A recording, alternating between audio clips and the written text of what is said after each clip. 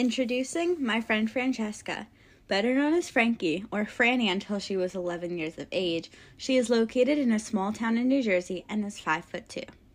Frankie is definitely one of my more interesting peers, and she is very into niche topics like Twilight, the singer Alex G, and more.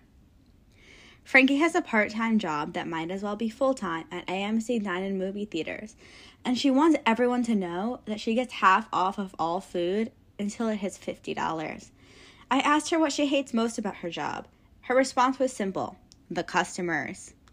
But more about Frankie's music taste. When it comes to unknown artists like The Garden, Slaughter Beach Dog, and more, Frankie is all in. Taylor Swift is just another one of her many favorites. In fact, Taylor Swift was her second most listened to artist on Spotify last year. Besides music, she is a somewhat avid reader, and her favorite book is My Year of Rest and Relaxation. I personally have never read this book, but I'm assuming it's good if she likes it so much, because she likes this book so much that the cover is of the picture on her home screen on her phone. Another thing I'd like to mention about Frankie regards her family. If any of you are listening, no, you're not. I first knew of Frankie's existence through her cousins.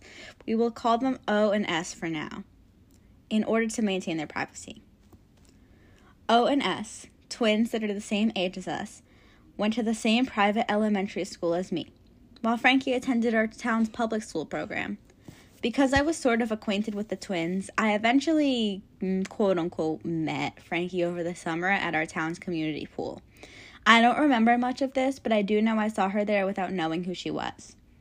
One thing I know about Frankie's relationship with her cousins is that one time when they were younger, they were kicked out of church for running around.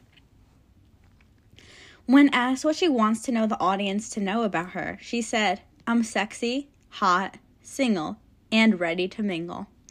Despite all this, up until extremely recently, I thought that Frankie never had crushes on anyone and felt that this was quite weird. As a person who has had many crushes in my life, this was surprising, but I was relieved when I found out that Frankie does, in fact, have feelings. Frankie and my other friend Caitlin, also known as Kate, have had some sneaky business going on behind the scenes. Frankie's favorite thing about Kate is the fact that she looks like Lana Del Rey.